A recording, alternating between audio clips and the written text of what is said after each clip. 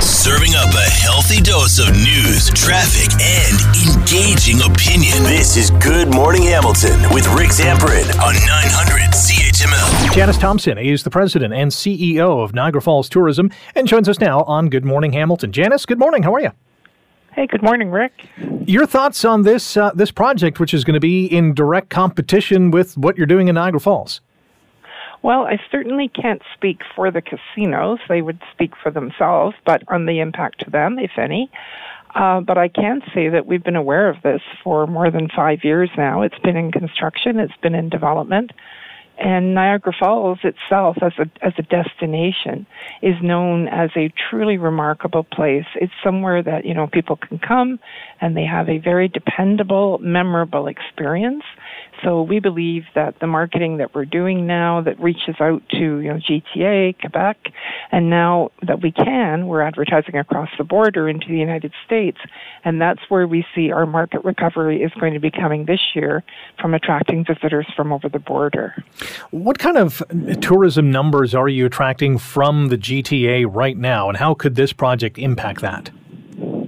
Well, overall, we have 14 million visitors a year here in Niagara Falls, and currently about 40% of them are coming from the province of Ontario generally. But they come for many, many reasons. Niagara Falls, of course, has the international icon of the falls itself.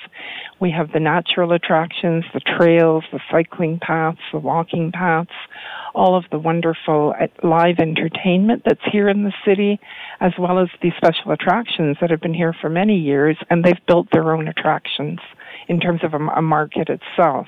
So the casinos, of course, are a big part of that, but they are part of a broad experience that we offer. Our guest on Good Morning Hamilton on 900 CHML is Janice Thompson, president and CEO of Niagara Falls Tourism. We're talking about a casino and Las Vegas-style resort in Toronto that many people think is going to impact the tourism in Niagara Falls. Is anything special or new going to be done for Niagara Falls casinos, given that they might lose a little bit to this Toronto complex? Well, as I say, I can't speak for the casinos themselves, but I can speak to the wonderful excitement that we feel in the air right now with the recent opening of the 5,000-seat OLG stage. We had Billy Joel there for the opening night. It was a wonderful demonstration of what the casino group is capable of delivering in terms of entertainment. And the future lineup that they've announced is very, very impressive. So that is a huge game changer for our city.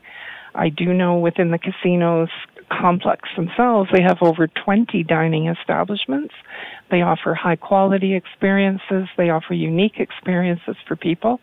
So I think we're very well positioned from all angles to be competitive.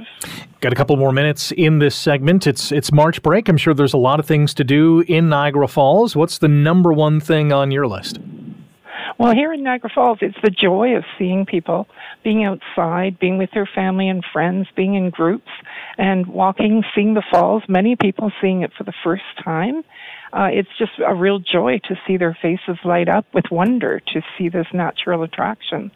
And then, of course, to see that, our industry is back to life. People are working again. They're back in their attractions, in their businesses, and they're here delivering that Niagara Falls well-known hospitality to all who show for. So we're very, very happy. We're 3 years into the pandemic. Are we seeing a lot of Americans coming over the border to experience what Niagara Falls has to offer?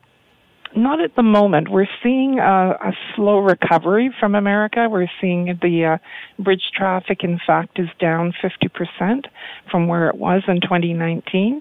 But as I said, we're focused on marketing to those Americans to pass on the message that at the moment the exchange rate is so favorable for the Americans, and we know we have a large contingent of people who rely on the experiences that they've had here in Niagara Falls in the past, and they want to come back and relive those memories and introduce their family to them. So we're very optimistic in that regard. Well, Niagara Falls is always a special place to visit, to work, play, and have a little fun as well. Janice, appreciate your time this morning. My pleasure, Rick. Thank you.